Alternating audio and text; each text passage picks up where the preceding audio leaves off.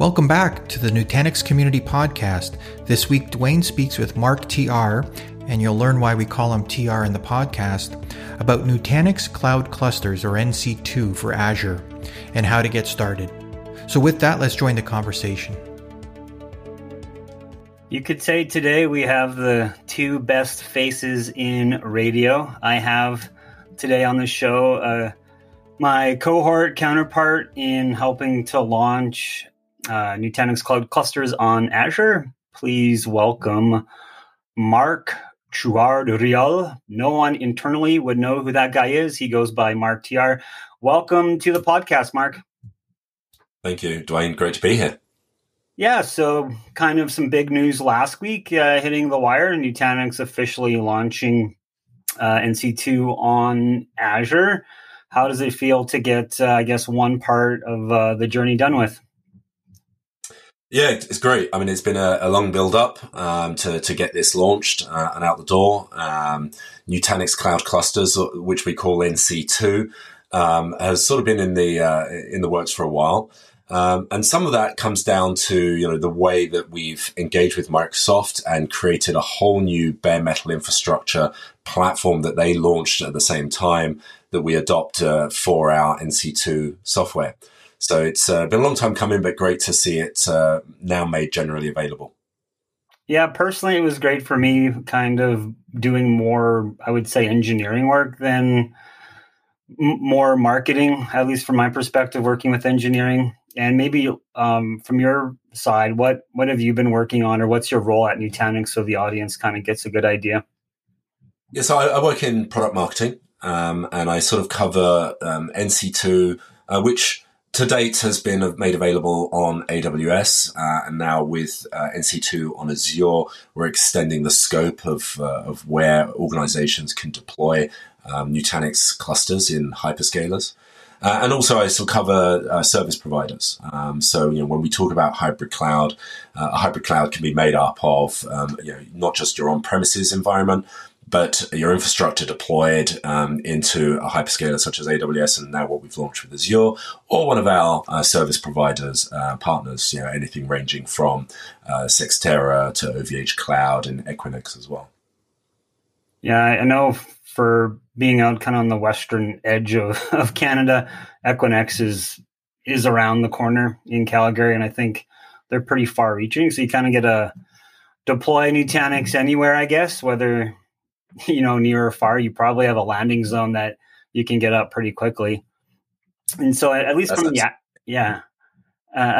the Azure side, where can you deploy Nutanix today? So while NC2 on Azure has been made generally available, currently we support 4 US Northern American regions, and they are sort of US West 2, US East 1 and 2, and US North Central. And these are all Azure regions. And so over time, we're going to be adding to that, obviously. Is there a certain time frame, or is it they're just in a controlled rollout? There's a time frame that we're sort of looking at for certain regions. So we're going to be adding, over the course of the next sort of 8 to 12 weeks or so, we're going to be adding regions in the UK, in London, Amsterdam, Germany, Southeast Asia and Singapore, and Australia as well. Holy moly, slow it down there, bucko. That's quite a bit. But I guess, it's worldwide. So we've had AWS, as you mentioned, for a while now, and we now adding Azure to the mix. Why Azure for customers? So we've got a lot of customers on premises that have Microsoft-based workloads, and for them, there are a number of those customers that are really looking to adopt Azure for a variety of different reasons, and having the ability to deploy Nutanix Cloud Clusters NC2 into Azure provides them with a very sort of seamless migration path for being able to get workloads into that hyperscaler. Yeah, I don't know, in talking with customers, it seems that there's more of a push in the European side, at least for Azure. At least there seems to be a bit more build up, and even in Canada, but I don't know where it comes from exactly, but my bias tells me just because Microsoft has been around this area for a long time, or the enterprise market, just, with Office and Windows in general, that they just have a big customer base and people kind of want to, keep their eggs in that basket, or their company competes with AWS and vice versa. So you don't really want to be lining the coffers of somebody else, which makes sense. I don't know if you've seen anything different. Yeah, I've seen that historically, just even going back to hypervisor, which organizations seem to adopt a particular hypervisor. We've seen that in the past where in parts of Europe, they favored more Microsoft's own hypervisor back then than in some instances alternative. And that, I think, just comes down to that same thing that you're talking about. Regionally, they've certain loyalty or biases to vendors. So we had our first child called AWS, and we have our second child Azure, or I guess if the more French, Azure. So what's your favorite child? Oh, I can't. You can't have a favorite child, can you? I have twins, and I have a favorite one, but keep going. Officially, there's no favorite. No, I think there are certain attractions to each of those children, as you put it, and I think there's going to be for certain organizations a great pull to the Azure child, just because I think they've got a bigger stake in some of the Mac credits that are available there, or there are certain native Azure services that they're looking to sort of tie into, and so that it's certainly something that we see as being attractive to a number of organizations, and that they've been asking for this capability for some time. Yeah, I guess it goes without saying, as a Nutanix employee, we don't care what stack you end up on. We'll support you either which way, but the Microsoft Azure consumption commit credits, known as MAC. So that's just really allowing customers to, if they have some guaranteed spend, at least if you're going to deploy Nutanix and load that part of it up, it'll go towards that. So that's a benefit. It's not like it's, out in some other area of Azure. It's integrated. So I guess with that, how can I, as a customer, deploy NC2 on Azure?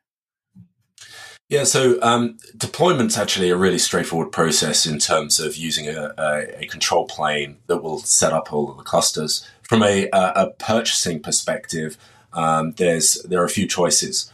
If you're an existing Nutanix customer and you've already have what we call the consumption-based licensing, CBL licenses, then you can actually migrate those licenses over to cover the Nutanix software when running on NC2 on Azure. If you're looking to purchase new licenses, then there are options. You can do pay-as-you-go, which is a sort of very much on-demand consumption. You really only pay for what you're using. It's the most flexible. Obviously, it's going to come at a slightly sort of higher cost as you use that. Alternatively, there's Cloud Commit. And that's where you can pay up front for a sort of 1 or 3 year sort of discounted consumption. And so that gives you the better pricing, but obviously it's guaranteed commitment. And when we look at the licenses, there's two portions to this. There's the Nutanix licenses, and then there's the Azure Bare Metal Infrastructure licensing. And if you go via you can purchase the software through ourselves, through Nutanix, or through the Microsoft Azure Marketplace. Now, if you go through the Marketplace, you can actually buy both that Nutanix licensing and the Azure Bare Metal instances. And you can do that using, as you said just now, the Microsoft Azure consumption commitment credits. I'm up and running. I'm on Azure. I'm enjoying life, but someone led Dwayne into the Azure portal, and he kind of had a couple too many bevies at the end of the day, and he started clicking on too many things. What's the support model like for NC2 and Azure? So support's initially provided by Nutanix, and if you're familiar with the Nutanix support, we have a fantastic NPS rating of 90 plus over the past sort of 7 years.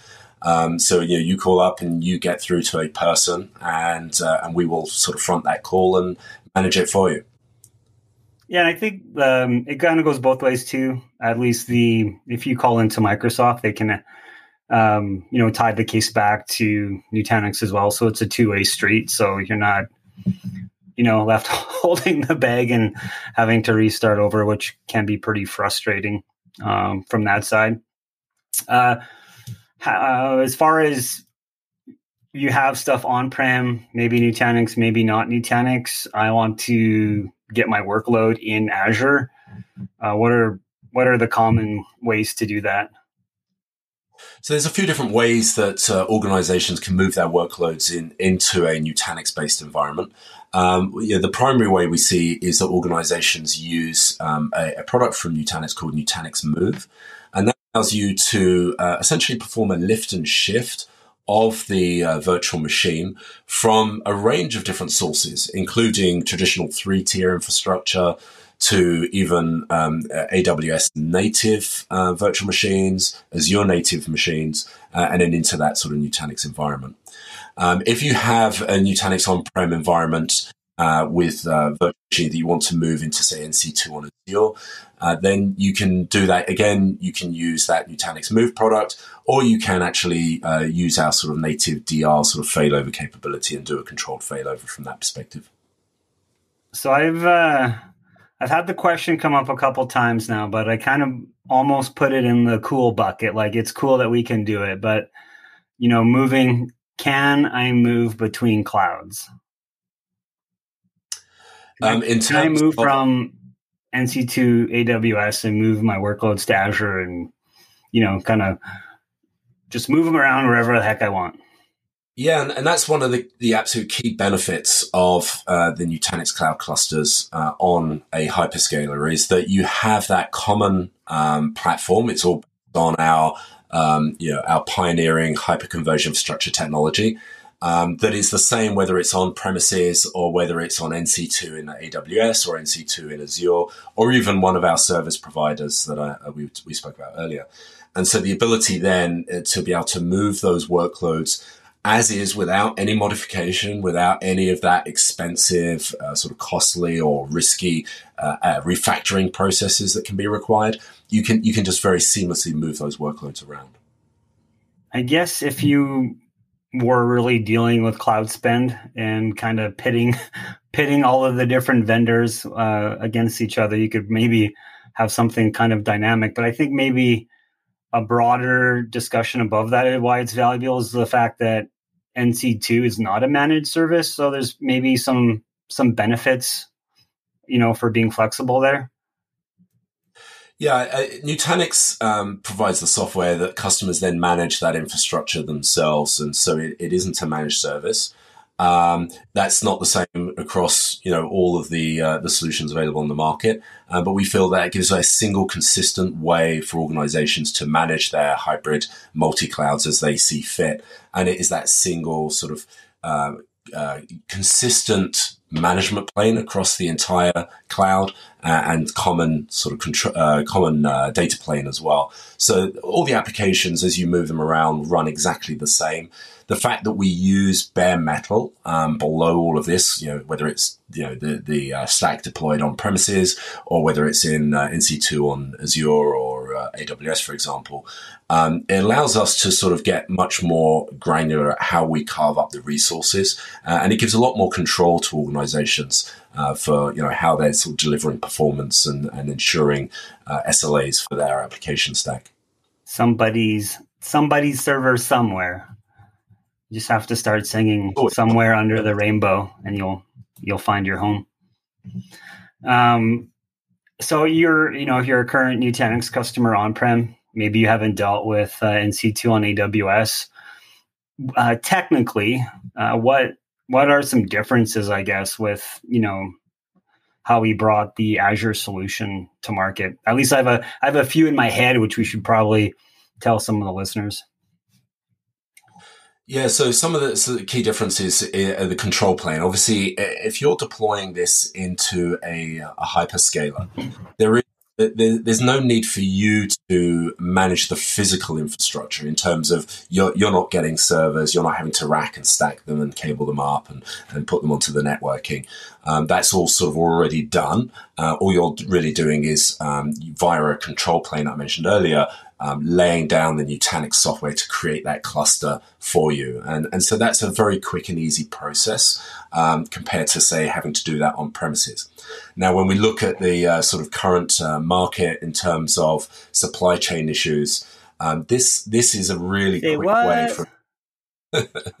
we're hearing it from customers that they're looking to get equipment, they can't get it quickly enough, and so this can be a really easy way to provide temporary cover. It might be until you can get equipment on site in your own data center, or it might be used more on a more permanent basis for sort of bursting, etc. But the idea being is that it certainly saves on you having to manage that hardware layer. Yeah, I think, so there's the control plane part, but also for people looking at it, when we do lay down the cluster in Azure, we're also requiring Prism Central. And that comes from that we are deploying our own overlay in Azure, which it kind of is a double-edged sword, because I definitely heard it on the AWS side with native networking. People loved it, how simple it was. You just added your AWS subnet, you added it to a cluster, you were gone. So we do have that requirement in Azure now, but then it gives the other side of the benefits that you can create all of these overlapping IP spaces in their own private Nutanix VPCs. It's going to allow you for easier IP migrations if you want to keep things. Not to say that there wasn't a workaround to do that before. So that's probably the biggest architectural change, along with on the Azure side, we do have this notion of Flow Gateway virtual machine, which provides north and southbound connectivity from the cluster. And I guess the biggest question that's come up in every discussion is how do I size it? And I don't you can start small and grow it later, so that's fine. But I guess the main takeaway, if you're listening, that Flow Gateway virtual machine is not responsible for replication traffic. So, if you are doing a lift and shift, that's not going to be a bottleneck for you of moving your data into the cloud. So that's probably the biggest thing. Other than that, it's just a Nutanix cluster, up and running. And you touched on something there that you can start small and grow. I mean, the smallest cluster size that we support officially is 3 nodes, and you need that really for the resilience perspective. But you can grow that, and you can grow that quickly on demand based on the organization's needs. And again, if you compare it to sort of doing something on premises, the acquisition of new hardware going through that procurement process is much more lengthy than if you were to, via your control plane, add a few extra nodes to your cluster and that being up and running in a matter of a few hours. Well, I'm kind of feeling the itch to use my credit card. So how can I get started with this or take a look myself if I'm new to Nutanix or just the hybrid cloud story in general? So learn more, go to www.nutanix.com/Azure. And in there's a lot of content that we've made available, links to blogs, etc. On that page, you'll also find 2 offerings, one of which is a test drive. So it's a sort of walkthrough of the sort of capability of Nutanix Hybrid Cloud, and it sort of allows you to sort of see what we offer. The other one is actually a free trial, and we're offering 30 days. Free.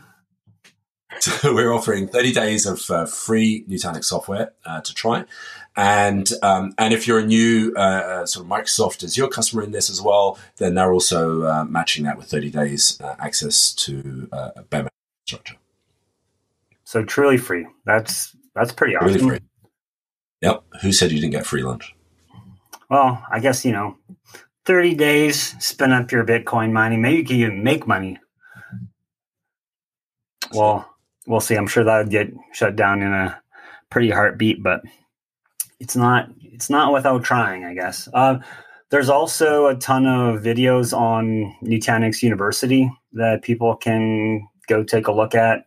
The Nutanix side, but also kind of a walkthrough of the architecture and what's happening inside of the Azure portal. If you have Microsoft admins that want to see what type of new nodes that you're adding into their environment. So lots of different ways. I guess on ending with that, Mark, are there any other points that you want to share before we end it today? Just the key thing that, for an organization that is looking to potentially reduce cost for their on-premises environments, to simplify things like disaster recovery, provide simpler ways of meeting bursting needs, whether it's for seasonal workloads or mergers and acquisitions type events. You don't need that infrastructure on-prem now the whole time as you used to with a solely sort of private cloud. And what you can do is you can simply extend that private cloud and sort of build a new cluster on demand into Azure or AWS, and have that serve as your needs, for your infrastructure, for your burst requirements. Yeah, I think, personally, I feel it's something that you could just do and deploy into Azure, especially if you're just doing the create new option versus going into, there's some additional requirements around existing VNets if you're going to reuse networking.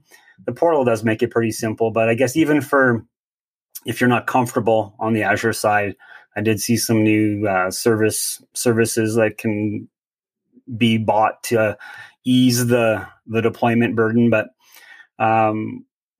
with that, thank you so much, Mark, for joining today. I'm so happy that Azure is out the door. I think it's just kind of the start. There's lots of interesting things that we can do now that we're able to deploy there. So check out the links, the show notes, and look forward to our next discussion. Thanks, Mark. Thanks, Dwayne. I hope you enjoyed that.